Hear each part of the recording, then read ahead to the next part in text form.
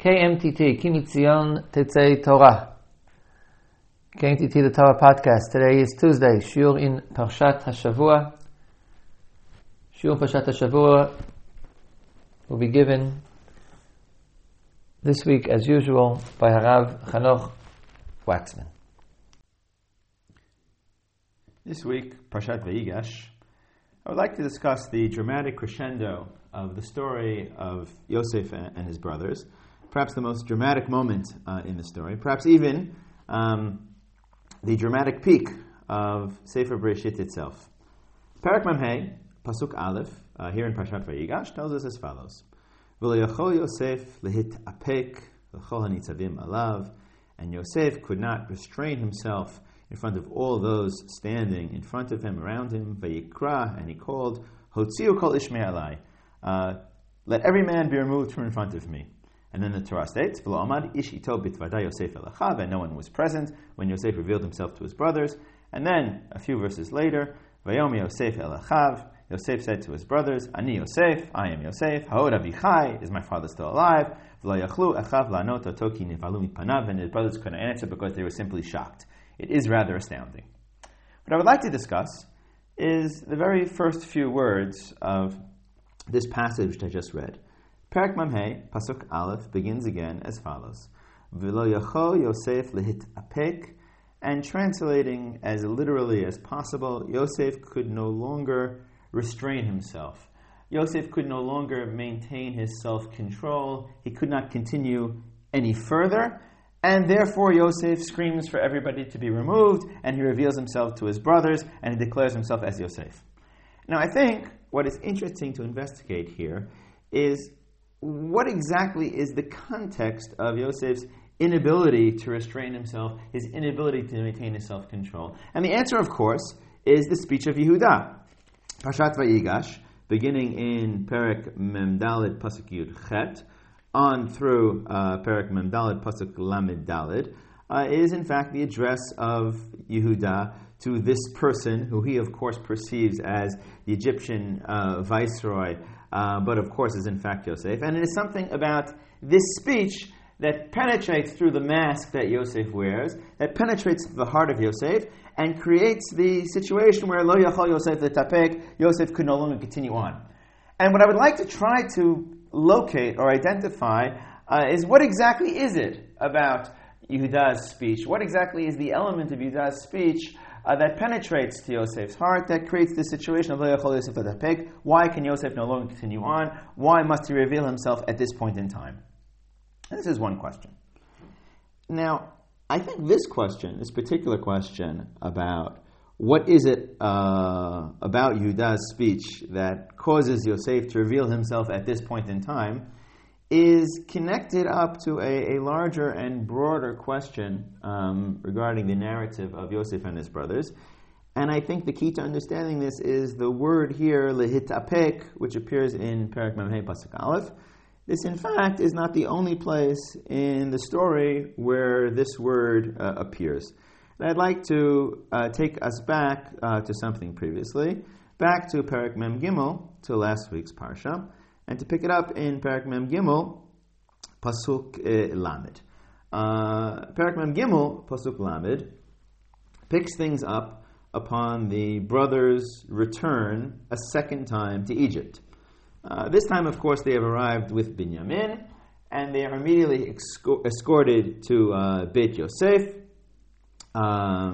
Eventually, Yosef comes in, and we're told as immediate preceding context in Pasuk Kaftet, Vayisa'ina vayaret Binyamin achiv ben imo, and Yosef lifted up his eyes, and he saw Binyamin, the brother, his brother, the son of his mother, etc. He blesses Binyamin, and then in Pasuk Lamed, Vayamaher Yosef ki nichmeru achamav, and Yosef hurried away because his mercy had been aroused al achiv upon his brothers. Vayavakesh lifkot, and he wanted to cry. Vayavo chadarav vayef shchama, so he concealed himself in a side room and he cried there. And then we're told in Pasuk Lamed Aleph, Vayechatz panav, he washed his face. Vayetze vayit apak, and he controlled himself, or he restrained himself. And the story goes on from there, and we see that until this point in time, Yosef has been able to maintain his self-control. He's been able to maintain his restraint. He's been mitapik, And of course, as we well know, the restraint of Yosef, the self-control of Yosef,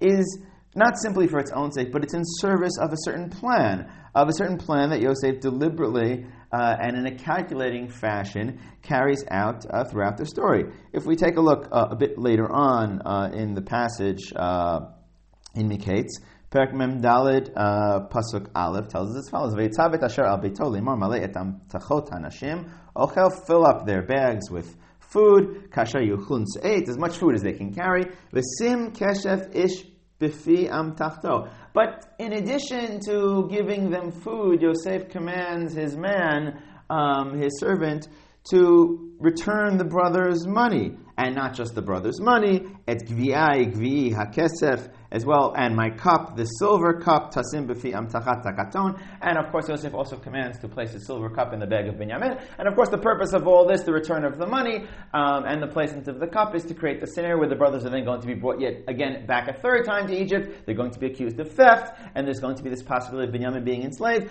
And of course, what happens here is a bit unclear.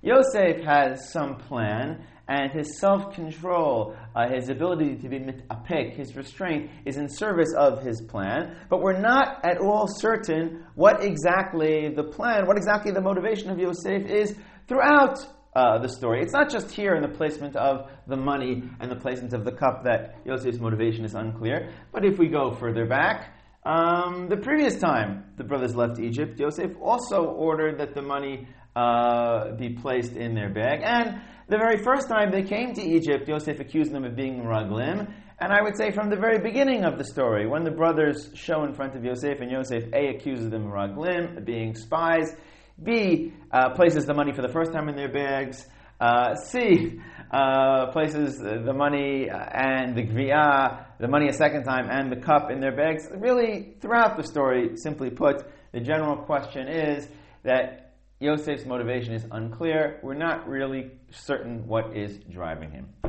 So what I would like to do is to try to explore these two interrelated questions.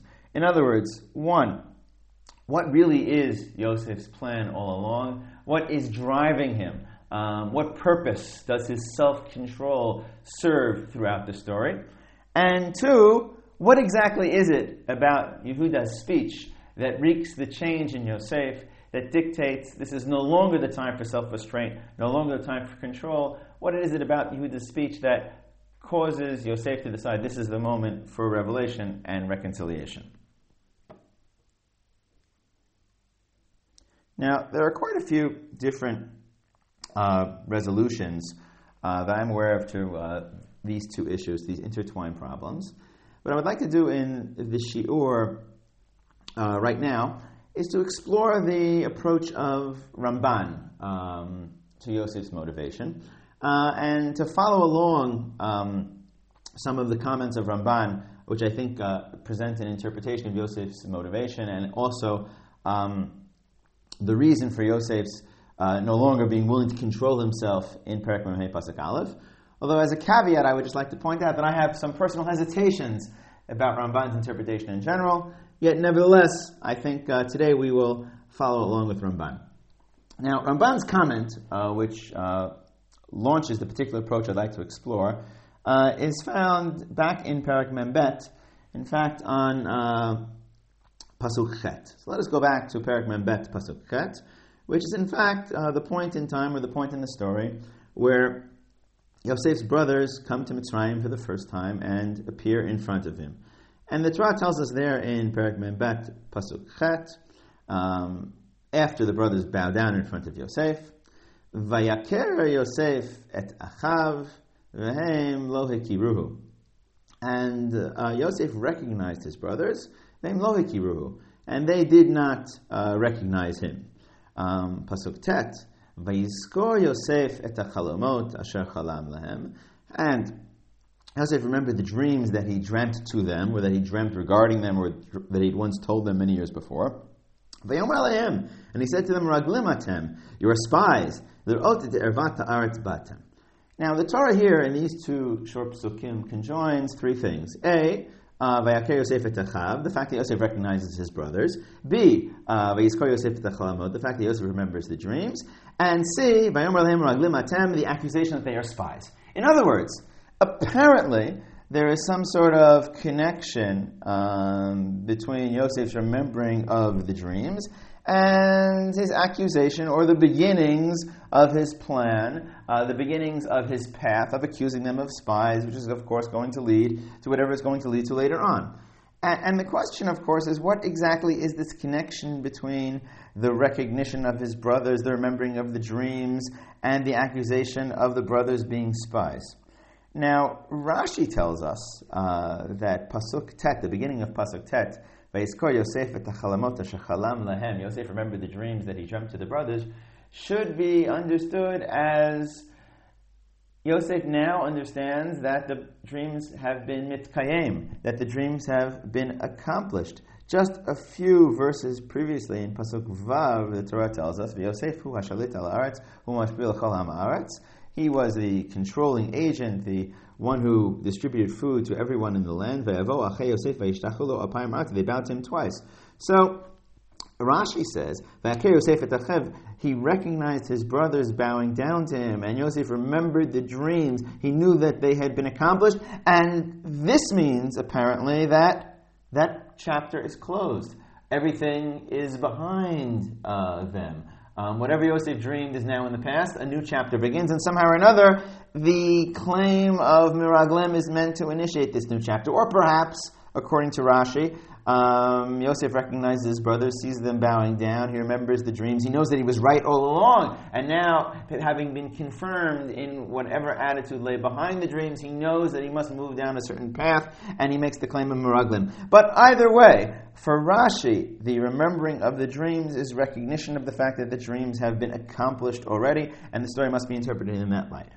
Ramban, however, disagrees with Rashi, and Ramban succinctly points out that in the first dream of the Alumim, it is all the brothers who are located in the field, and it is the bundles of all of the brothers that are bowing down to the bundle of Yosef. And here, in this context of the brothers' first arrival in Mitzrayim, it's not really all of the brothers who are present. In fact, it is only some of the brothers, because Binyamin is, of course, back in the land of Canaan with his father, and therefore Ramban claims Yosef's remembrance of the dream means that he realizes that the dream is almost accomplished, almost fulfilled, but not exactly. And Ramban then succinctly states as follows: V'kivan shelo ra'a Binyamin imahem, since Yosef did not see Binyamin along with the other brothers, chashav zot tachbula she'alil aleihem. He thought of this trick or this plan that he would accuse them. Gam Binyamin echav alav lekayem hachalom harishon tchila. Yosef's motivation, Yosef's plan in accusing the brothers of being spies and the demand to bring Binyamin to Mitzrayim is in fact in order to accomplish the first dream that all his brothers would bow down to him. Ramban continues on a few lines later and says as follows: and after the first dream was accomplished, Yosef devised some sort of plan or informed them of some sort of instructions in order to accomplish the second dream. And later on, Ramban says, in describing Yosef's motivation, Ramban claims that he did everything in its appropriate time, in its appropriate place. L'kayem hachalomot ki yada sheyitkaymu be'emet. This is a bit of a mysterious comment, but what it seems to mean is Yosef did everything in order to accomplish his dreams because he knew that they would be accomplished in truth. Now, leaving out the Kabbalistic allusion contained in the phrase emet, found in the text of the commentary of Ramban on the Torah, what Ramban seems to indicate is that everything that Yosef does, from the first accusation of the brothers being spies, through the demand for Binyamin to be brought to Mitzrayim, through the return of the Kesef and the eventual trick with the Gviyah, all of it is some sort of pursuit of the accomplishment of the original dreams that Yosef had dreamed. And the way these psukim in Perek Mem Bet, Pasuk Chet and Tet should be read is as alluding exactly to that. Yosef remembered both dreams, knew that he had to make them come true, and he begins to pursue his plan. So the general claim of Ramban is that what is Yosef's motivation throughout the story of Yosef and his brothers? It is Yosef's need, Yosef's requirement, to somehow, or his dedication, to somehow seeing his dreams realized. Now, while for Ramban himself, the interpretation of Yosef as being motivated by the attempt to make his dreams be realized in a concrete fashion in this world is apparently connected to some sort of Kabbalistic element hinted at in the phrase Ad ki yadash yitkaimu be'emet, because Yosef knew that they would in fact indeed come true. I think on the simple psychological plane, or on the plane of Pshuta Shel Mikra, Ramban is certainly onto something in attempting to explain Yosef's actions throughout the story as rooted in his dreams. After all, in terms of what we know about the character of Yosef, Yosef is a person who is very connected to his dreams. Yosef is a person who has a sense of destiny and is highly connected to his destiny. His dreams have brought him low in life. They have got him thrown into the pit. And his dreams have also brought him high in life. They have turned him into the second in command to Paro. They have in fact put him in charge of all of Mitzrayim. Yosef is, in the end of the day, dedicated not just to the interpretation of dreams, but his day-to-day life in Egypt consists of making the dreams of Paro into reality. He is the one who launches the plan and controls the plan and acts to gather all the grain from Egypt and eventually distribute it to those who are affected by famine. So you might say there's a kind of almost kal v'chomer here, a case of deduction. If Yosef is, so to speak, required to make the dreams of Paro come true, to turn them into concrete reality, then certainly, alachat kama v'kama, without a shadow of a doubt, Yosef is required to work in a concrete fashion to make his own dreams come true, because that is what Yosef's life is all about. It is about making dreams into reality. It is about this destiny that has been with him from the very, very beginning. Now, if we wish to cast this on the theological plane, for Yosef, dreams are the only divine communication that he receives. Unlike his father, whose dreams contain angels and divine voices that make explicit promises and give explicit instructions, Yosef's dreams are nothing more than riddles. They're kind of hints of the divine wish, the divine desire, or divine plan, and it is part of human responsibility from Yosef's perspective to interpret these dreams and to turn them into a concrete reality, to work to make destiny happen in the real world. So I think that Ramban, in talking about dreams as a central motivating factor for Yosef, is certainly onto something. Now, if this is correct, then we need to ask ourselves at what point do these dreams come true, if they in fact do come true for Yosef. And I think this will bring us back to the first question that we began with today, the question of Yosef's inability to control himself, his inability to act with self-restraint, lo yachol Yosef letapek, and what is it about the speech of Yehuda that gets to Yosef. But first, the question of when, in fact, the dreams come true. Well, if we take a look in Perek Mem Gimel, I think certainly there we can locate a point in time where perhaps one of the dreams of Yosef indeed comes to fruition and becomes reality. In Perek Mem Gimel, Pasuk Kaf Vav, in the midst of the Torah's description of the arrival of the brothers in Egypt for a second time, we're told the brothers have been brought to the house. They prepare their mincha. Pasuk kafchet. Perek Mem Gimel, pasuk kafchet. Vayachinu et mincha ad bo Yosef b'tzarayim. They prepared their offering until Yosef came in the afternoon. Kishamu kisham yilchu lachem. They heard that they would be supping there. They would be eating bread there. Pasuk kafvav. Vayaveh Yosef habayta vayaveh lo et mincha asher biyadam habayta. And they gave him the offering that was in their hands. Vayishtachu lo arza. and they bowed down to Yosef. All of the brothers bowed down to Yosef, and we may well say this is the accomplishment of the very first dream that Yosef had dreamt back in Parshat Vayeshev in Parak Lamed Zayin, Pasuk Zayin, where there we're told, V'nei tisubena alumotechem v'tishtachavena la'alumati. The bundles of all the brothers bow down. So here, all the brothers themselves bow down to Yosef, and here we see the dream as concrete reality. Well, if not here, there's of course another place where the brothers bow down again to Yosef later on in the next parak.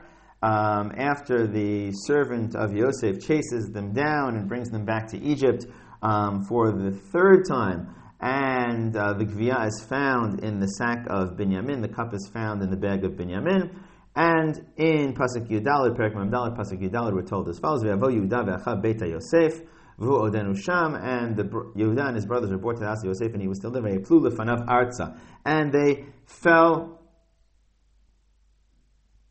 down on the ground in front of Yosef. So here they bow down again. So clearly the first dream comes true, if we interpret, of course, the bundles as being symbolic of the brothers. So the first dream comes true. And Yosef accomplishes this purpose according to the interpretation of Ramban. Well, what about the second dream? As we should remember, the second dream back in Parak Lamed Zayin of Parshat Vayeshev regards the sun and the moon and 11 stars. It is a dream of cosmic significance, and Parak Lamed Zayin Pasuk Tet says, "Vayachalam od chalom acher." He dreamt another dream. Vayisaper oto l'achar v'yom hinei chalamti chalom od v'hinei hashemesh v'yareach v'achar asar chokavim mishtachavim li. And the sun and the moon and 11 stars bow down to me. Now, if the number 11 represents the brothers, as Yaakov himself seems to interpret Yosef's dream back in Parak Lamed Zayin, the sun and the moon represent the father and mother respectively. And it's unclear whether the second dream, whatever it means, ever seems to come true. It's hard to locate a place in the Chumash where we see this second dream, whatever its meaning, coming true. And I think what we'd have to claim, according to Ramban's interpretation, is that on some plane, if Yosef was working for the accomplishment of both dreams, not just the first but the second as well, that Yosef's plan is rudely interrupted at some point. And I think the logical conclusion of Ramban's interpretation of Yosef's general motivation is that it's exactly in our Pasuk, Perek Mem Hey, Pasuk Aleph, that Yosef's plan is interrupted. Yosef acts with self-restraint and control in pursuit of his accomplishment, of his realization of the two dreams. Perek Mem Hey, Pasuk Aleph tells us, V'lo yachol Yosef letapek, etc. Yosef can no longer restrain himself. Yosef can no longer control himself. Yosef can no longer pursue his plan. And Yosef abandons his plan. And in abandoning his plan, Yosef reveals himself to his brothers, and the second dream is never accomplished, because Yosef can no longer be mitapek, Yosef can no longer pursue his plan.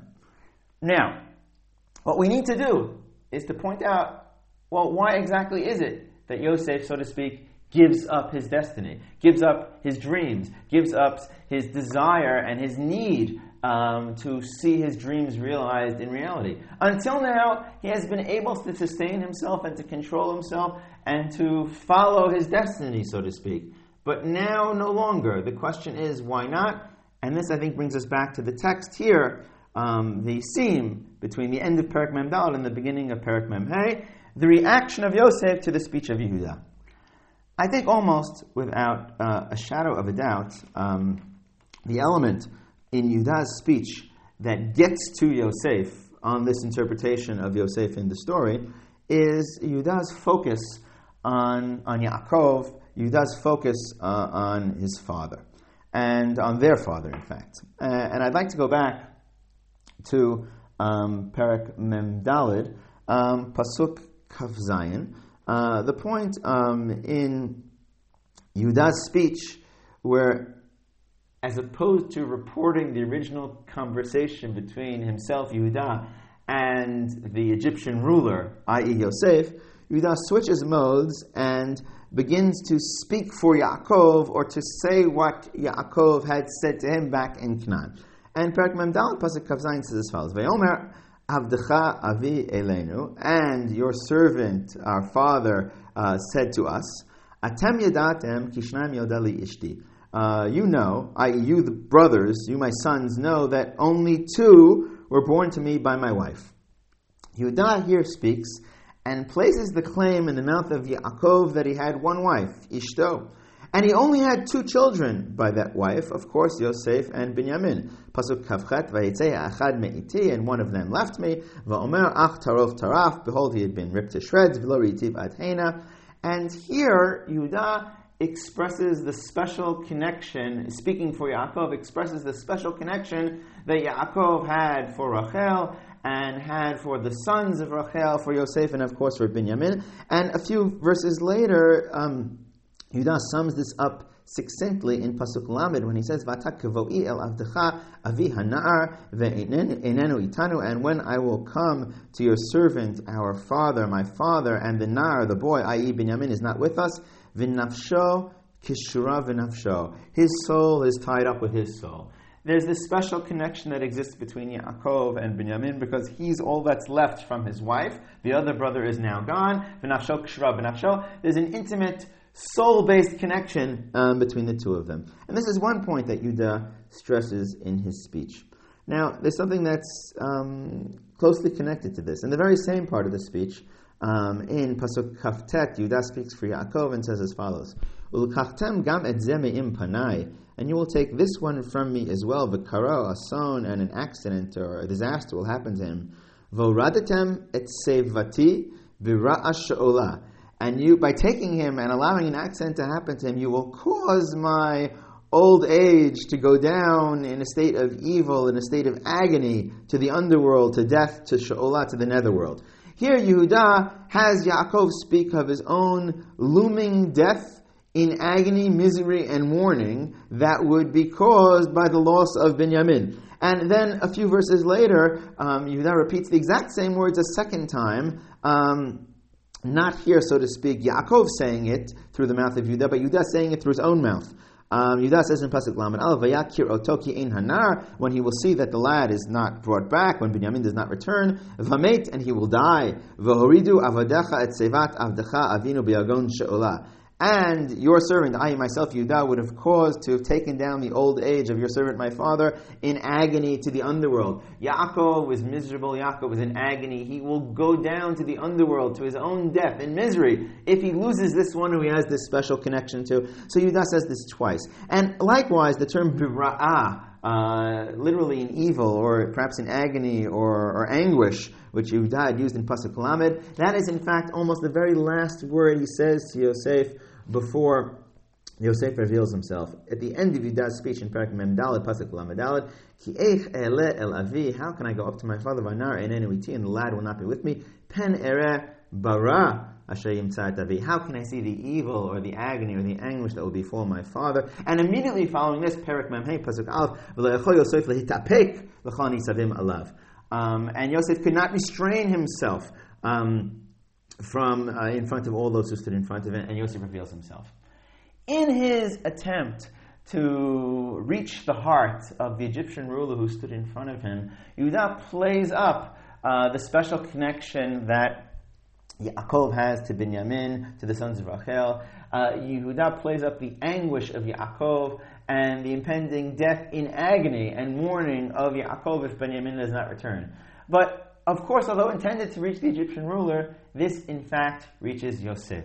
And it is Yosef's sympathy, Yosef's care, Yosef's empathy for his father that causes him to crack. Lo yachol Yosef etapek. Yosef cannot control himself anymore. He can no longer pursue his plan any further because he cannot imagine what it would do to his father. He cannot bear to hear Yehuda's words.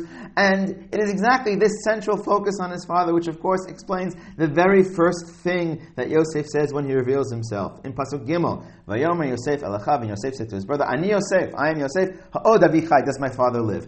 But hasn't Yehuda just been talking about his father? But what here comes to the fore is Yosef's care for his father. All this talk of Yaakov's impending death, Yagon She'olah, Yosef can no longer restrain himself. I'm Yosef, does my father live? Destiny is thrown out the window. Pursuit of destiny is thrown out the window. And it's Yosef's care and concern and empathy and love of his father that shines forth and causes him to abandon his plan to accomplish even his second dream. Now, we might say that what emerges from Ramban's interpretation of Yosef as being driven by destiny, by the need, or what he perceives as a divine demand to accomplish his dreams, I think what emerges is a very interesting reading of our passage. Yosef is caught in a bind. On the one hand, there is his destiny, there are his dreams, and the requirement to pursue them, to make them real in the concrete world. On the other hand, there is the love of his father. There is not so much to speak Yosef's destiny, but his humanity, his concern and his empathy. At this moment, Yosef gives up on his destiny. He gives up pursuing his dreams, and he chooses his humanity, his love for his father. It is the moment in time where his care and his concern, his love, his humanity triumph over his vision of his own destiny. And that is what is going on in Perek Mem Hey Pasuk Aleph. And that is what is contained in this idea of Lo Yosef L'Tapek and the cry of Ha'od Avichai. Now, I think if this is correct, I have my hesitations about it, but if this is the right way to read Ramban's interpretation, what emerges here is something very interesting. And what I mean by this is as follows. That in the end of the day, the story of the reconciliation of the family, that they in fact all come back together in the end of the day. The story of the fact that the family is saved from famine and is able to live together in Mitzrayim, this all happens because Yosef gives up on his sense of destiny. Because Yosef gives up on his pursuit of his dreams or of making his dreams a reality, this is, in the end of the day, what allows the family to reconcile and to become one once again. And I think this kind of balance between humanity and destiny is a very interesting issue to consider. I would like to close with one last point and to pursue a little bit further on in the Pesukim, because I think there's something slightly incorrect in the formulation that I just stated a few moments ago. I think if we go on in the Pesukim, I think it emerges that it's not exactly that Yosef's humanity triumphs over his sense of destiny and he gives up on his sense of destiny. I think something a bit more sophisticated and complicated is going on. Let us pick it up in Perek Mem Hey, Pasuk Daled, where Yosef continues on to speak to his brothers. And the Torah says as follows. Vayomer Yosef elachav ani Yosef ha'od avichai lo yachlu, Pasuk Daled. Vayomer Yosef elachav gashu na elai, come close to me, vayigashu, when they came close. Vayomer, and Yosef said, Ani Yosef achichem, asher merchartem oti Mitzrayim. I'm Yosef, your brother who you sold to Egypt. Pasuk Hey. V'ata al te'atzvu, do not be sad. V'al yichar be'enichem, and do not be upset. Ki mechartem oti heina, that you sold me here. Ki l'michya shelachani elokim lefnechem. Because for survival, or for provision, God sent me ahead of you. In this great moment of tzidkut, of righteousness, Yosef says to his brothers, he forgives them and says, it was all divine providence, there was a divine purpose. Do not be upset, do not feel bad. It was for the purpose of my being able to provide for you that l'michya, that I was sent here. It's all part of God's plan. Kizesh natayim harav b'karav haaretz. There's another 2 years left to the famine. Pardon me, we're already 2 years into the famine. V'od chamesh shanim asher ein charish v'katzir. 5 more years that there's going to be no plowing or harvesting. And then again, it's all divine. It's all the divine plan. Pasuk Zayin, v'yishlacheni elokim lefnechem lashuv lachem she'erit ba'aretz. And God sent me in front of you to be able to preserve a remnant of you in the land, and to keep you alive, a great remnant. And Yosef repeats over and over, it wasn't your doing, it was God's doing. And the purpose is to be able to provide food, to provide physically for you. L'michya is the phrase that Yosef uses. Now, although Yosef is of course trying to console his brothers here and refer to the divine plan, I think there's a very interesting connection between the Michya and the Charish and the Katzir mentioned here, and again, Yosef's dreams. If we go back to the imagery of the very first dream, of course the imagery of the first dream is that of alumim, of bundles, of wheat, of provision. Parak Lamed Zayin, Pasuk Zayin tells us as follows: the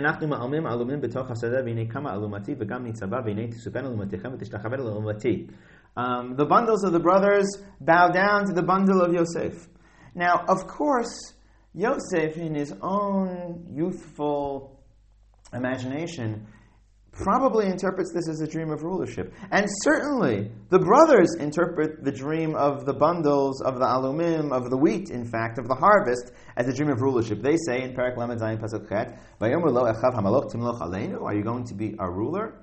But in fact, it is not necessarily a dream of rulership. It is a dream about physical sustenance, and it is a dream about the brothers turning to Yosef for physical sustenance. And the hishtachavuyah, the bowing down, can easily be interpreted as a notion of dependence. And in the end of the day, the brothers are dependent upon Yosef for physical sustenance. The entire family is dependent upon Yosef for physical sustenance. And I think what Yosef does here in Parak Mem Hey is he tells the brothers, yes, perhaps the dreams were true, but they really weren't dreams of rulership. They were dreams of providing. They were dreams of lemechia. They were in fact dreams where, in an ironic sense, Yosef services his brothers and services his family by providing for them. Yosef in fact does not completely give up on his dreams or on his destiny, but he in fact reimagines or reinterprets those original youthful dreams through a new prism, through the prism of the life that he has led, and now understands them as having meant that his destiny was to provide for his brothers,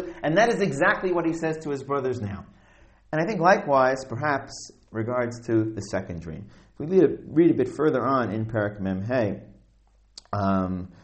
Yosef says to his brothers as follows in Pasuk Chet, "Vata lo atam shlachtem oti heina ki Elokim." It was not you who sent me here, but it was God. "Vesimeni la'av l'Faro la'adon l'chol beito Moshe b'chol eretz Mitzrayim." So Yosef says he made me into a father for Paro, a master over his house, and a ruler over all of Eretz Mitzrayim. Now, what Yosef seems to say is, I'm in charge here, and this was God's doing, and I'm in charge of everything. But the language here of Av is rather striking. Because, of course, the second dream, the dream of the stars, and the moon, and the sun, and Yaakov, and Yosef, and the brothers, and perhaps all of them had interpreted this youthful dream as somehow being about that his father, the son, would bow down to him. But in point of fact, Yosef's dream was perhaps far grander, because it was not limited by the family context. Yosef's dream of the entire cosmos bowing down to him is now interpreted by Yosef here in Parak Mem Hey to mean that the paramount power of the ancient Near East, the land of Egypt, everyone in the land of Egypt bows down to Yosef. And even the sun and the moon of Egypt, even the son of Egypt, even Paro himself, Yosef is his father. Yosef has switched place with the father exactly as Yaakov kind of interpreted the dream of the cosmos, but in a very different way. He has become the Lord over all of Egypt. And Yosef now says to his brothers, the second dream, yes, the second dream maybe was true too, but that's not what it meant. It wasn't about the family. It was about my political position. It was about the cosmos of the political realm of Egypt bowing down to me. The point here is, I think, that Yosef does not so much give up on his sense of destiny, but he reinterprets it. His love surfaces, his care is concerned for his family, and he possesses within him the flexibility and the ability to reinterpret his dreams, to reimagine his destiny. And it's that is the key to the reconciliation with his family and to the preservation of Klal Yisrael, or the nascent nation in the land of Egypt. It is that which is really our insight into the character of Yosef HaTzadik, the ability to go with his love, to go with his humanity, and to reimagine his destiny and to reinterpret his destiny. This is something that perhaps we learn from the Shiur.